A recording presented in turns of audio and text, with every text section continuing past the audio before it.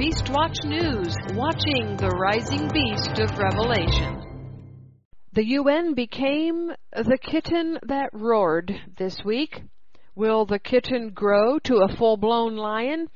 Yes, it will, but not until it is ready to join with the Islamic beast for the purpose of finishing Israel off completely.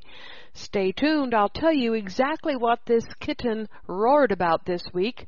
But first, a review of the beasts of Revelation for clarity's sake. Last week I explained that the beasts of Revelation are separate entities. The beast whose home is the pit and who comes out of the pit to constantly accuse the brethren before Yahweh is Satan. His children are the first beast of Revelation, the second beast of Revelation, and the beast of Revelation 17. 3 children of the beast whose home is the pit, and from where he comes. The first beast of Revelation 13 and the beast of Revelation 17 are the United Nations and Shiite Islam, respectively.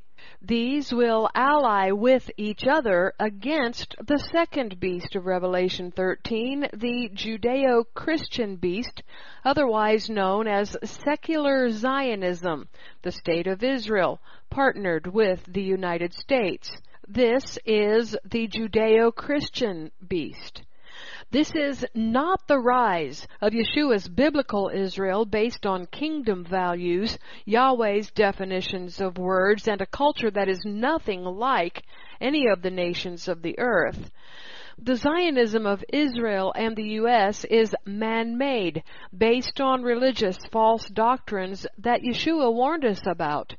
These false doctrines come from Jewish rabbis, Catholic priests, and Protestant denominations, all having their roots in Kabbalah, Persian, and Babylonian mysticism. Biblical Zion is coming, but the Zionism beast of Revelation 13, that Judeo-Christian beast, must rise and be fought by the United Nations and Islamic beasts allied with each other. The United Nations is now fighting against Israel and the U.S. with resolutions, votes, and actions. This week, the United Nations Human Rights Council released the list of the Israeli companies operating throughout the West Bank settlements. The Guardian reports that the U.S.-based TripAdvisor, Airbnb, and the British truck and digger maker JCB are on the list. Most of the 112 companies linked to settlements which are regarded as illegal under international law were Israeli. The list included 18 international firms, including the London-based travel agency Opodo and the Netherlands-based Booking.com. Here's the kitten part. The UN statement made clear the report was not part of a judicial process, and the database will have no immediate legal implications for the companies. However, an official list published by the UN agency could lend energy to pro-Palestinian efforts to pressure governments and consumers to take action, such as boycotts against businesses linked to the occupation. This kitten has no roar and no teeth. It only has the power of the beast by consent of the people who John saw coming up out of the sea. You know, it's difficult running a beast entity designed to usurp Yahweh's authority through twisting His word. It isn't the nations that are prophesied to be united, and holding 196 countries together in unity is hard to do given how many of those nations want Israel completely destroyed, which would destroy the beast's reputation as a peace entity. Satan's cover would be blown, which is why it will take years for it to come to grips with the fact that if it wants to hold on to its power on the earth, it will have to kill 2 of its children, Israel and the U.S. In essence, the United Nations beast will come to realize that it has to eat some of its own young.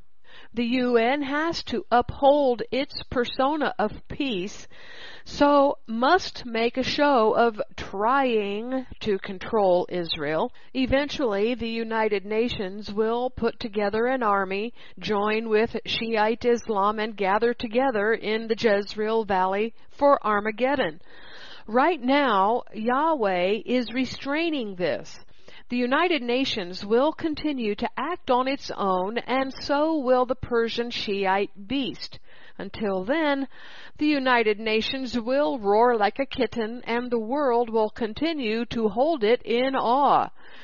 The UN's Human Rights Council, a body composed of 47 states elected every 3 years, adopted the resolution in 2016, asking the Office of the UN High Commissioner for Human Rights to produce the report.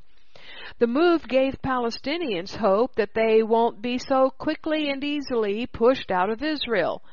Palestinian officials immediately welcomed the publication. Hussam Zomlot, the head of the Palestinian mission to the UK, said on Twitter, "A good day for peace and the international rules based on order, and a timely message for those who push us toward chaos and lawlessness."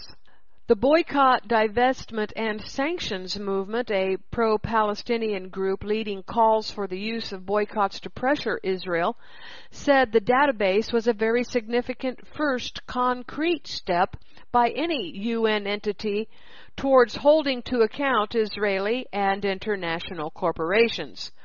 Reuven Rivlin, the Israeli president, warned against threats of boycotts. "We call on our friends around the world to speak out against this shameful initiative," he said.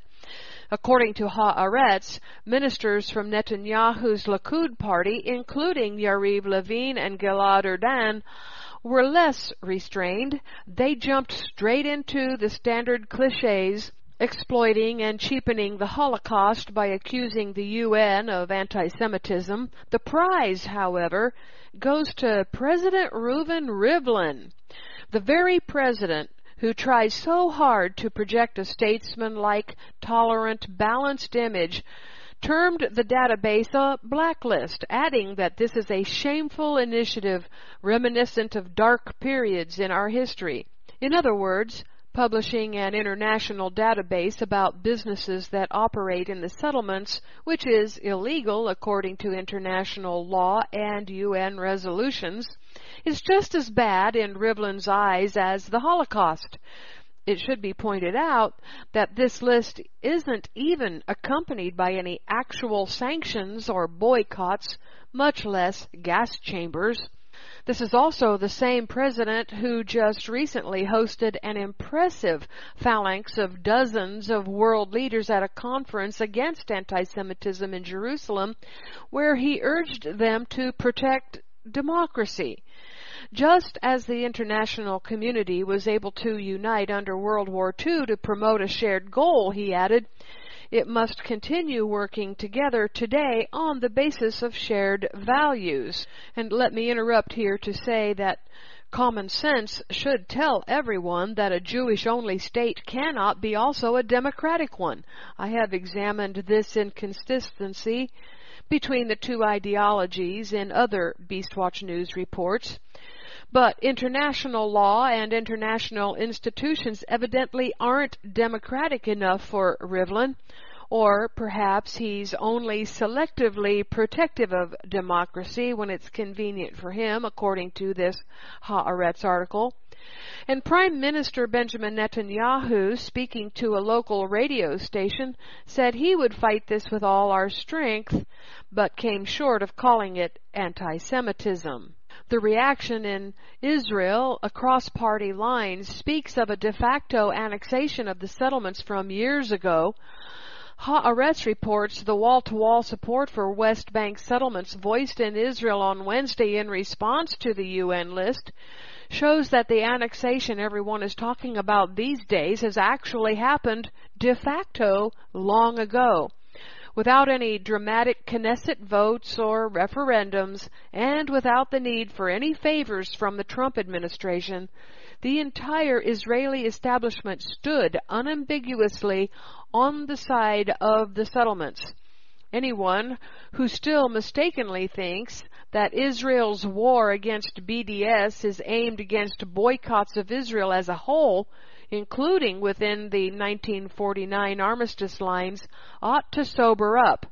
Israel's intention, as evident from both its legislation and inactions, is unequivocally to protect the settlements, not Israel, against boycotts. The state isn't interested in the distinction between Israel's right to exist as a country and the dispute over the settlements. Rather, it seeks to blur the borders. This was once again made clear by the Israeli bureaucrats who mobilized on Wednesday to assail international law in the name of annexation. With an uncomfortable giggle, one briefer even recited those same accusations of anti-Semitism in his talking points. In the Israel of 2020, official state bodies use BDS and anti-Semitism as synonyms in their campaign to protect the settlement enterprise. As for President Donald Trump's peace plan, Haaretz continues. In recent weeks, following the release of the Trump administration's peace plan, there have been stormy campaigns on both the right and the left for or against officially annexing the settlements. But what happened on Wednesday proves that this is a sterile debate over mere symbolism. De facto annexation has already happened and continues to happen every day. It is only de jure annexation that's still being fought over. Israel has been treating the settlements as an inseparable part of the country for a long time already. De jure annexation won't drastically change anything of importance that isn't already happening on the ground. Israel has already annexed everything all by itself and doesn't need U.S. President Donald Trump and his ambassador to Israel, David Friedman. Official recognition is just icing on the cake. And now Israel is preparing to mobilize governors of the 50 U.S. states against the UN resolution. You need to know that I am neither for or against Israel and the U.S. or the United Nations and Islam personally. I realized a long time ago that my personal view must agree with Yahweh's view, which is that every nation is wrong. None of them, including House of Judah, Israel, and House of Israel, America, which is leading the westernized House of Israel nations, are in line with scriptures. These views reported in Beastwatch News come from the Hebraic perspective of prophecy and are based on Yahweh's kingdom and His commands and statutes, which every one of these entities violates. These circumstances must continue to escalate until the prophecies are fulfilled and Yeshua returns to reign as King of Kings and Lord of Lords. So my personal horse in this race is Yeshua's horse. Now let's look at the peace deal. Here is Ezra Pundit to tell us how Trump's deal of the century is a two-step plan, not a two-state plan. Just 2 weeks after its release, the Trump administration's plan for Israeli-Palestinian peace has already been so widely discredited for its one-sidedness and its political deviousness that there is a risk of ignoring its most immediate threat, which is not to the Palestinians but to Jordan, according to this article from the New Yorker. In Israel, the plan, or vision, as the document unveiled at the White House calls it, has been received as an American warrant for the Israeli government to annex West Bank territory. This could precipitate a crisis in the Hashemite kingdom of Abdullah II, whose stability is critical to Israel's security and to that of America's regional allies, particularly in any effort to thwart Iranian forces in Syria, Iraq, and the Gulf. A one-sided annexation will risk a negative Jordanian reaction that could seriously undermine relations. Gilead Sher, who served as the Chief of Staff and Policy Coordinator to Israel's former Prime Minister Ehud Barak, said that annexation would poke King Abdullah in the eye, put the peace treaty at risk, or at least reduce it to a meager minimum. That's because Abdullah's problems do not end with a restive Palestinian population. The economy is in trouble. Almost 40% of Jordanians work either for the government or in education. Only about 10% work in manufacturing. The average annual income is less than $5,000. In recent years, growth has slowed to under 3%, while the government's debt burden has ballooned.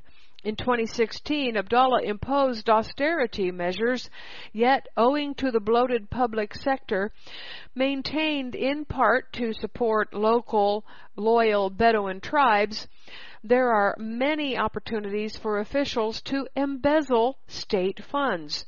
In the past 2 years, there have been large demonstrations against corruption, which forced Abdullah to replace his prime minister. Last spring saw sit-ins near the royal palace, denouncing austerity measures and demanding jobs, political reform, and even limits on the king's powers. Not only does the peace plan face problems in Jordan, but also in Israel, surprisingly. West Bank settlers want formal annexation to begin yesterday, but the Israeli and U.S. governments have said no until after the election. And we just found out, though, that annexation has been a done deal for a long time. The push for the stamp of approval is the only reason for what Haaretz called the sterile debate. Most Israelis favor the plan that requires Palestinians to recognize Israel as the Jewish state, drop the dream of millions of fourth-generation refugees flooding the country, accept a demilitarized state with shrunken borders, give Israel control over all Jerusalem, and accept annexation of the Jordan Valley and West Bank settlements. Even so, it turns out that this is a more complicated sell domestically than Bibi imagined. The West Bank settlers, an integral part of his Likud bloc, want annexation to begin immediately. In Washington, Netanyahu promised that it would. But on Sunday, U.S. Ambassador David Friedman made clear that things are on hold, at least until the March 2nd elections. The U.S. wants time to draw a clear map to allow the Palestinians to make a counteroffer and, not least, for Israel to create a functioning coalition government capable of signing the deal. The incensed settler leaders will not abandon Bibi. They have nowhere else to go, but they could become an opposition faction within the Likud bloc with the power to stymie a Palestinian state, even the most diminished. Israel National News asks, what is the Jordan option, and is it good for Israel? The subheading says, Trump's plan versus the Jordan option. Which plan will be the best for us? Well, those are the wrong questions, albeit the typically selfish Jewish kind.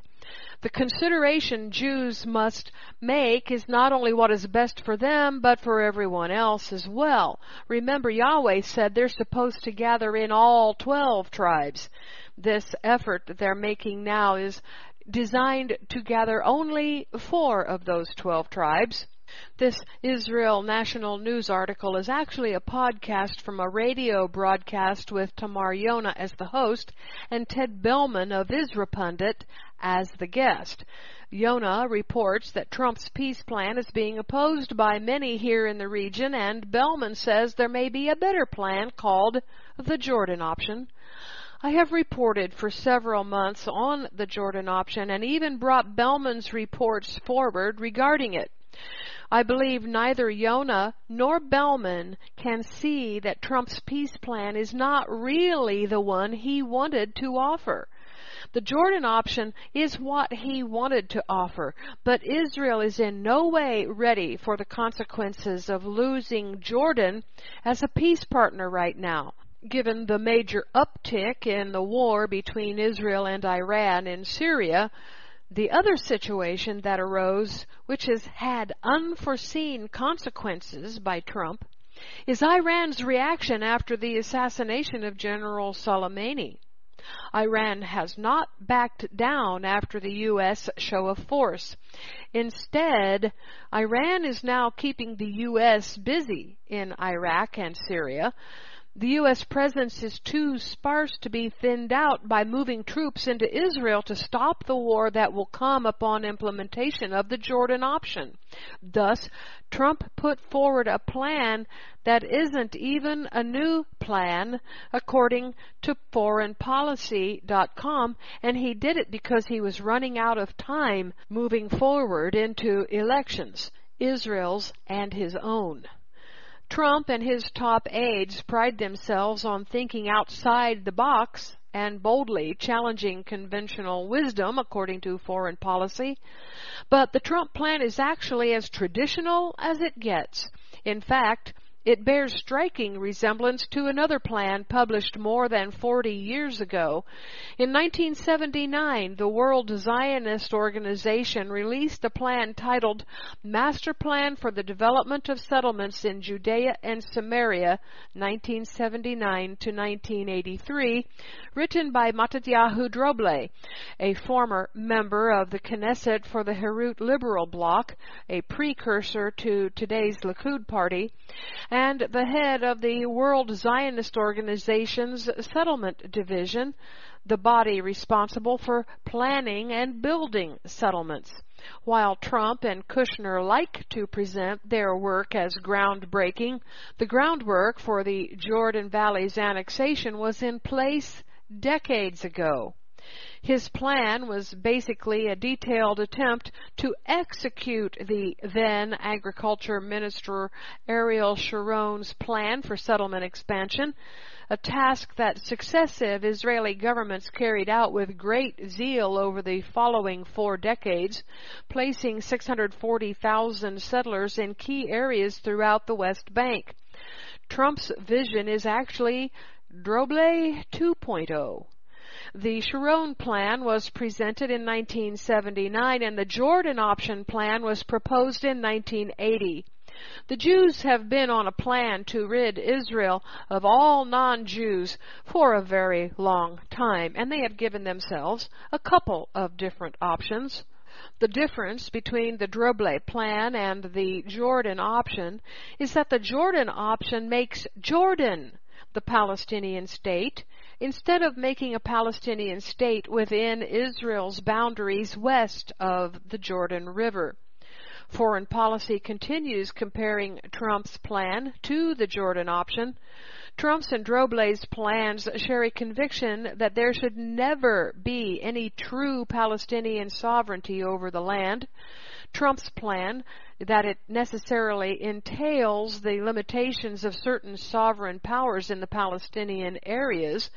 In other words, Trump, like Droble 40 years ago, insists on absolute Israeli control over land while outsourcing administration of the non-Jewish residents of that territory. Palestinian control over land has never been on the table. So let's look at this for a minute. Trump's plan does exactly what the Jordan option does, with one important difference. Trump's plan offers what the United Nations wants to hear two states within Israel, until such time as the U.S. and Israel believe they are ready for an internal Israeli-Palestinian and Jordanian all-out war. This is designed to keep the international community off his back, off of Trump's back, until such time as he can get control of the Middle East mess he's created. The only difference between the Trump's plan and the Jordan option is who will have sovereignty over the Palestinians. Israel doesn't want it. They want the Palestinians' supervision to be outsourced. The outsourcing of administration is double speak for we're going to make them Jordanians whether they want it or not. Oh, if Abdullah would just make this suggestion himself so the U.S. and Israel won't have to push it on him. Beyond the issue of territorial sovereignty, both plans agree on permanent Israeli control over the West Bank. As Trump and Kushner put it, the State of Israel will maintain overriding security responsibility for the State of Palestine, or, in Droble's words, there cannot be any shadow of a doubt about our intention to maintain perpetual control over the territory of Judea and Samaria. Israel will be in control of the territories militarily. They will have captured the Palestinians, as it were. Folks, this is nothing more than a siege of the Palestinians, and it is designed to make them want to leave Israel, not have to push them out with war, the Gog-Magog war. There is yet one difference between Droble's and Trump's plan. Droble was honest enough to admit what he was doing. He was explicit that what his map described was not a Palestinian state, but the means to prevent one. Trump and Kushner support the exact same line of thinking, yet they call this collection of Bantustans a plan for two states. A Bantustan is a territory set aside for a particular people. The term originated in Africa when territory was set aside for a Bantu homeland in South Africa. The plan ensures there will never be a Palestinian state in the West Bank, which has been the core principle underlying Israeli policy since 1967. What is new is the audacity of calling the leftover bits and pieces of land not taken up by settlements a state. All that Trump's plan does is swap out Droble's talk of permanent control for the words State of Palestine. Now, back to Ted Bellman of Isra Pundit. He also asks the reason for Trump bringing forward this solution instead of the Jordan option. He says the Trump team knows this plan does not form a Palestinian state. So why did they table the vision? In his opinion, Trump wanted to present a new vision to replace the old one. Here's the expectation. During the next 4 years, they will advance their vision and negate the old vision. In other words, the plan is out there. Everyone, even the Jews, are up in arms about it.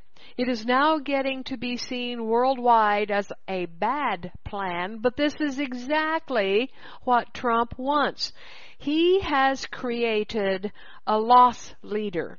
In marketing, a company offers not the best product it has, but one with enough less bells and whistles that it is easy to upsell the customer into what the company really wants to sell. Trump doesn't want, nor does he expect, this plan to be accepted. He does, however, see it as a way to offer the real plan, the Jordan option. I'm not the only one seeing this. Israel National News, Yonah Tamar, Ted Bellman, and others in Israel see this, but they have to elect a government that will follow through with the plan to accomplish the Jordan option over the next 4 years while Trump is still in office. Yes, I expect he will be reelected. Ted Bellman's dream is for Murad Zaran to replace King Abdullah. Well, I think Ted and Murad might get a big surprise when the time comes, but we shall see. Bellman's article continues, let us imagine that Jordan changes its mind and agrees to become the Palestinian state in place of the one that fails to materialize pursuant to the deal of the century. This change of mind can come about either through the king having an epiphany or being replaced as a ruler by Dr. Murad Zaran, the leader of the Jordanian opposition. Were this to happen, all Palestinians in both sides of the Jordan River would become full Jordanian citizens without restrictions. The 2 roads connecting this proposed statelet to Jordan would be completed, facilitating transportation between Palestinians on both sides of the Jordan River. Jordan would take over the administration of areas A and B and Gaza in place of the PA and Hamas. Jordan would also fulfill the role of the UNRWA in providing education, welfare, and health care to all the current-day refugees. By granting them citizenship, they would no longer be refugees. Rather than build the tunnel connecting Gaza to the rest of the statelet at a cost exceeding $15 billion, Jordan can invite all residents of Gaza to relocate in Jordan to receive these benefits. It is not too far-fetched to believe that the 1.7 million Arabs living in Gaza could be incentivized to relocate to Jordan, which is only 100 miles away, or to any other country prepared to accept them. The same goes for the Palestinians living in Judea and Samaria. It would be necessary for Israel to give up any parts of its territory. Israel would extend its law to all the lands west of the Jordan River, including Gaza, if and when the population is greatly reduced, and the Arabs would become foreign residents in Israel with Jordanian citizenship. The $50 billion pledge to this vision could be provided to Jordan to enable it to become the home for all Palestinians and provide them with jobs, education, and health care. The caveat to this is that all Palestinians would be required to move to Jordan to receive their benefits. And this has been reported in Beastwatch News, quoting from other news sources. Instead of investing in industrial parks in Area C in Israel to benefit the Arabs, as proposed by Minister Bennett and Prime Minister Netanyahu, these zones should be created in Jordan, thereby incentivizing Arabs to emigrate to Jordan. This is a 2-step solution instead of a 2-state solution. The first step is to change the vision as above set out, according to Bellman, and the second step is to make Jordan Palestine. Now let's look at heavy fighting between the Turkish militias and the Syrian army. The Turks and Syrians are now fighting a wider war. Rebels shot down a Syrian military helicopter in northern Syria on Tuesday, killing its crew members in a fiery crash, while the government kept up its relentless bombing campaign on the opposition-held region of Idlib with an airstrike in which 7 civilians died. The Syrian helicopter gunship was shot down by insurgents amid fighting near the village of Nerab as rebels, backed by Turkish artillery, tried to retake it after losing it last week. The flashpoint continues to be the province of Idlib, considered the final obstacle in the way of Bashar Assad's quest to regain total control of Syria. The violence in Idlib province came as government troops moved closer to capturing the last rebel-controlled section of a strategic highway linking southern and northern Syria, which would bring the road under the full control of President Bashar Assad's forces for the first time since 2012.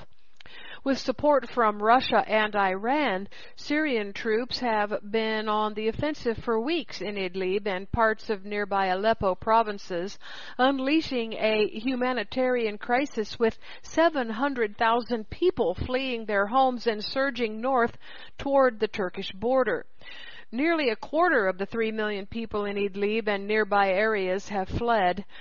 Terrified families piled onto trucks and other vehicles, clogging muddy rural roads in yet another harrowing exodus in the conflict, now in its 9th year.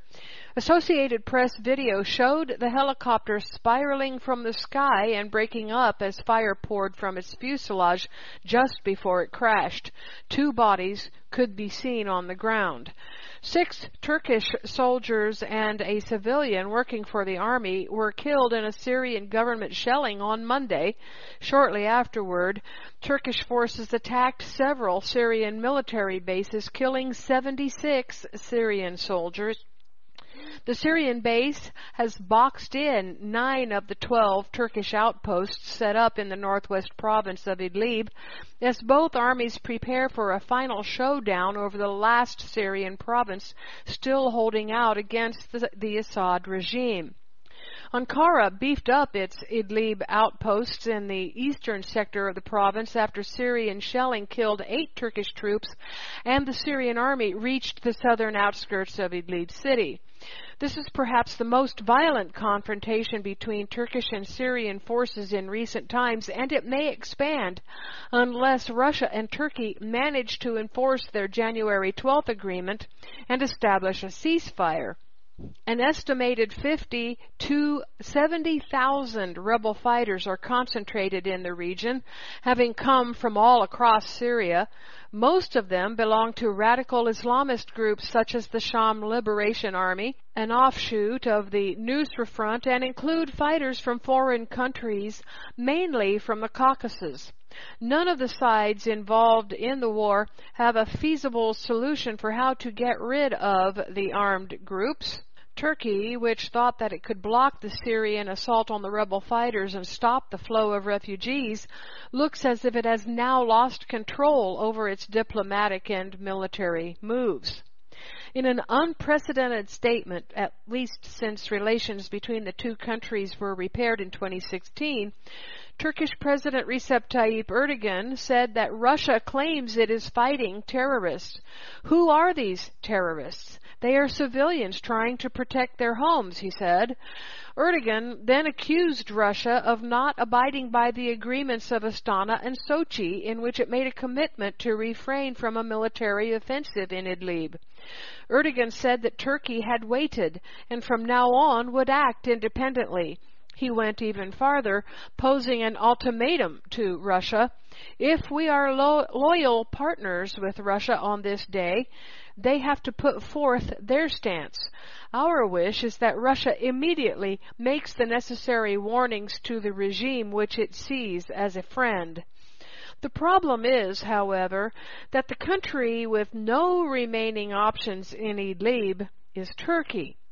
It understands that a military campaign against Syrian forces could put it on a collision course with Russia, which has become its only superpower ally after the rift with the U.S. Turkey has no real influence on militia fighters and lacks a solution for the hundreds of thousands of refugees that may cross its border. It has become trapped in a policy it brought onto itself, and it's doubtful whether Erdogan's warnings will stop the military campaign Damascus and Moscow have launched in Idlib. Turkey's latest move has been to threaten Bashar al-Assad with more airstrikes on Syrian government forces anywhere it sees them in northern Syria if another Turkish soldier is hurt, Erdogan said, and Turkey could use its formidable air power, he added.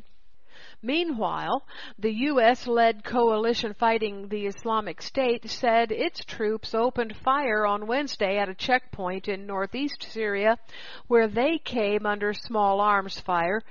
In a statement, the coalition said the situation was de-escalated and the patrol returned to the base.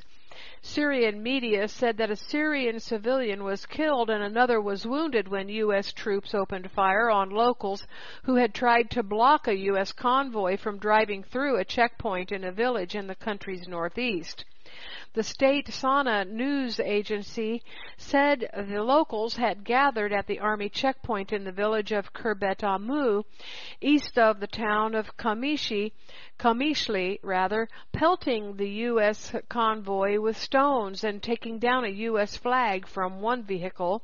At that point, U.S. troops fired with live ammunition and smoke bombs at the residence, the report said. The reported incident marks a rare confrontation involving U.S. and Syria troops in the crowded region where Russian troops are also deployed, and is sure to further escalate tensions. Furthermore, Israel has made several strikes in Syria over the last few weeks, one of which endangered a commercial airliner flying over Syrian airspace when Israeli missiles were launched into Syria. The Airbus 320, which had been on its descent toward Damascus International Airport, was escorted out of the danger zone and assisted in landing at Maymin Air Base. The spokesman for the Russian Defense Ministry, Igor Konashkinov, was quoted as saying by Russia's TASS news agency. According to the Russian statement, F-16 jets belonging to the IAF shot 8 air-to-ground missiles without entering Syrian airspace. Moscow blamed Israel for using the civilian aircraft as a shield against Syrian anti-aircraft systems. The Israeli military air operations using passenger jets for cover or for blocking of retaliatory fire by Syrian missile systems is becoming a typical trait of the Israeli Air Force, Konashkinkov said. Well, if this was a deliberate tactic used by the IAF, then the Israelis are no better than Hamas, which uses women and children as shields. Moscow has warned Israel for the second time in 3 days to desist from its rocket and airstrikes over Syria. Debka Files military sources report Russian forces in Syria are in the throes of a heavy Air Force operation against Syrian rebel positions in Idlib, the last province still out of the Assad regime's control. The air raids mainly target the strongest rebel group, Hayat Tahrir al-Sham, for the purpose of facilitating the Syria army's advance in its critical campaign to recover the province. The Russians were issuing a strong warning to Israel to back off any action that might impede the Syrian push in Idlib, and moreover, if the situation descended into a clash with Syria, to make no mistake about which side Moscow supports, and it isn't Israel. The reason Damascus will fall, according to the prophecies, is because of what you are hearing. Syria is a mess. There are hundreds of small and large militias, all armed by different nations, the U.S., Turkey, Russia, Iran, and these militias also have ties to Pakistan, Afghanistan, Uzbekistan, and other nations as well.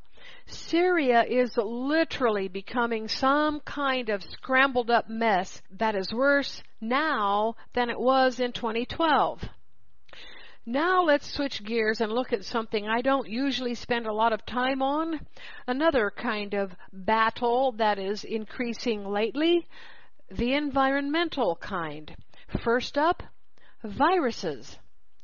A new virus has been found in Brazil that could be the beginning of plagues brought to the earth during the Great Tribulation. Why do I say this? Well, it's got about 90% of its DNA that scientists have never seen before. Could possibly this have been planted on the earth by Yahweh just in time for the coming trouble.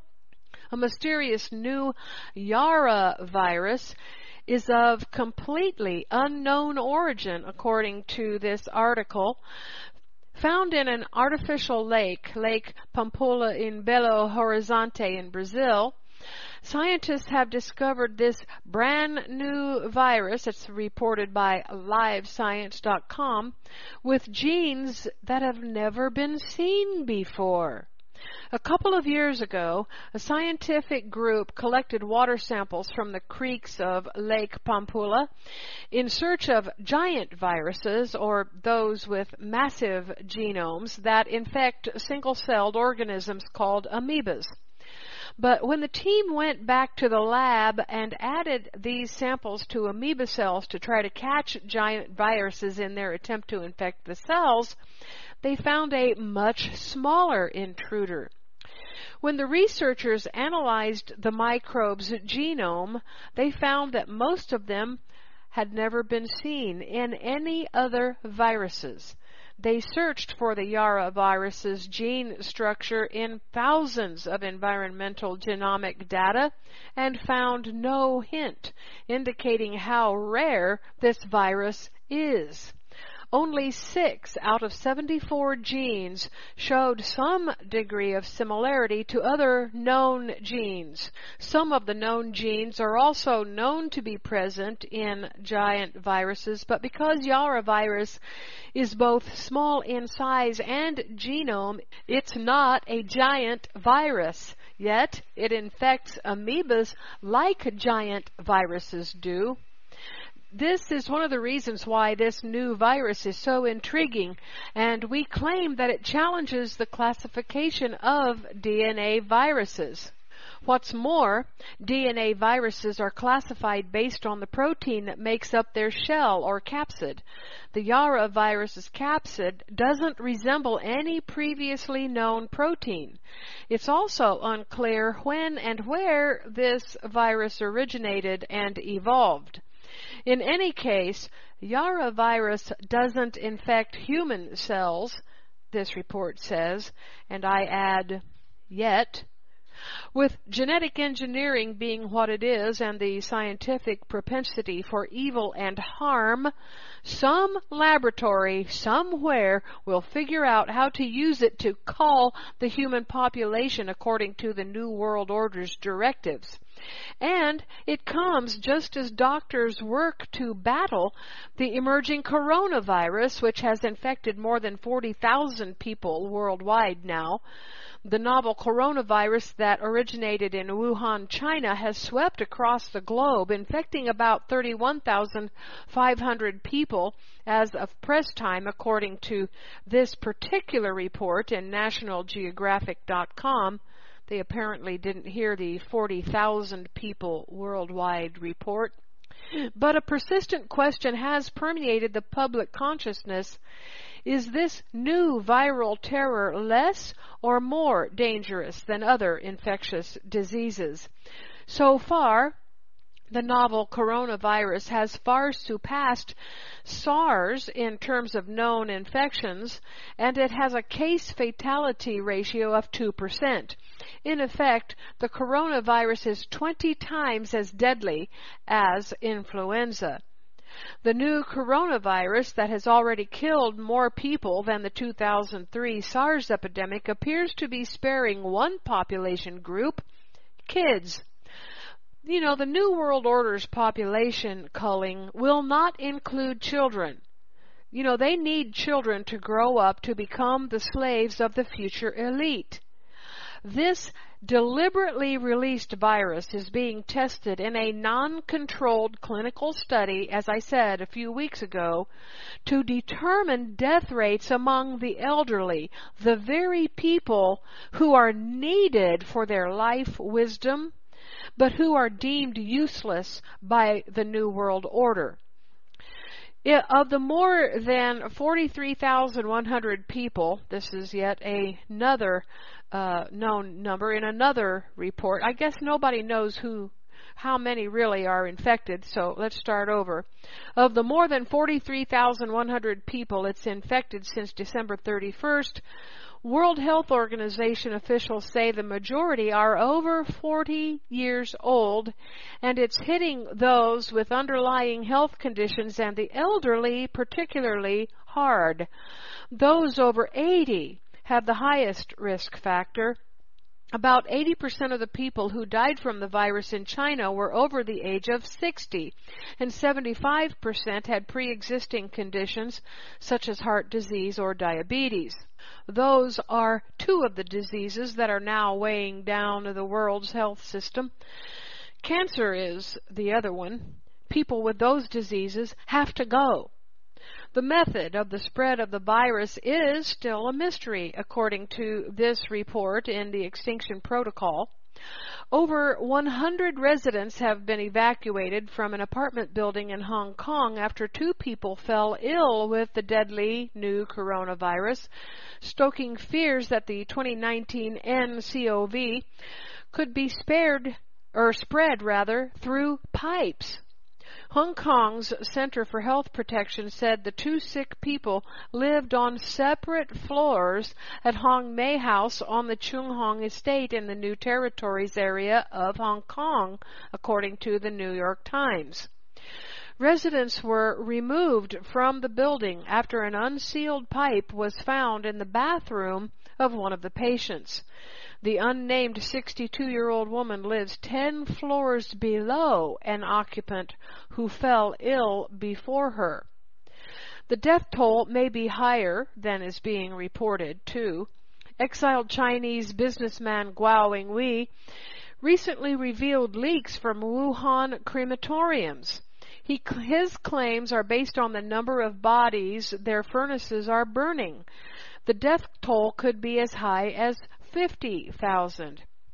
He also claims to have inside information that there are 1.5 million confirmed coronavirus cases in China. Wengwei is emphatic that these are not merely quarantined or under observation, but confirmed cases of coronavirus infection. Even though the virus originated in China, one Iraqi political analyst insists that the U.S. is behind the coronavirus. In other plague news, the UN has warned of major shock from the Africa locust outbreak that is spreading in Uganda this week. Uganda scrambled to respond to the arrival of the biggest locust outbreak that parts of East Africa have seen in decades. An emergency government meeting hours after the locusts were spotted inside Uganda on Sunday decided to deploy military forces to help with ground-based pesticide spraying, while 2 planes for aerial spraying will arrive as soon as possible, a statement said. Aerial spraying is considered the only effective control. The swarms of billions of locusts have been destroying crops in Kenya, which hasn't seen such an outbreak in 70 years, as well as Somalia and Ethiopia, which haven't seen this in a quarter century. One especially large swarm in northeastern Kenya measured 60 kilometers long by 40 kilometers wide. Even a small swarm of the insects can consume enough food for 35,000 people in a day. The insecticides have exploited favorable wet conditions after unusually heavy rains, and experts say climate change is expected to bring more of the same. A medium-sized swarm of locusts can eat the same amount of food as the entire population of Kenya.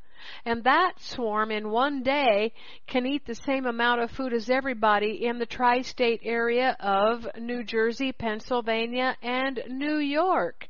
So, not taking action in time, you can see the consequences. UN officials warned that immediate action is needed before more rainfall in the weeks ahead brings fresh vegetation to feed new generations of locusts. If left unchecked, their numbers could grow up to 500 times before drier weather arrives, they say. Wars and plagues, plagues and wars.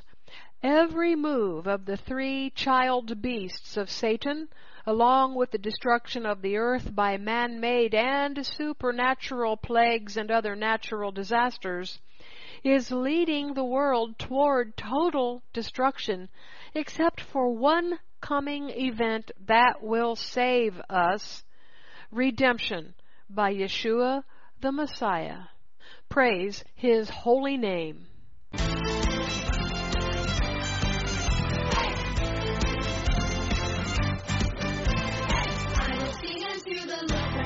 Triumph glorious, the horse and rider thrown into the sea. I will sing unto the Lord, for He is triumph glorious, the horse and rider thrown into the sea. The Lord my God, my strength, my song, has now become my victory. The Lord my God, my strength, my song, has now become my victory. That's it for this Beastwatch News Update. This is Kimberly Rogers Brown signing off. Click over to BeastWatchNews.com for full, comprehensive coverage of all the headlines fulfilling end-of-days Bible prophecy.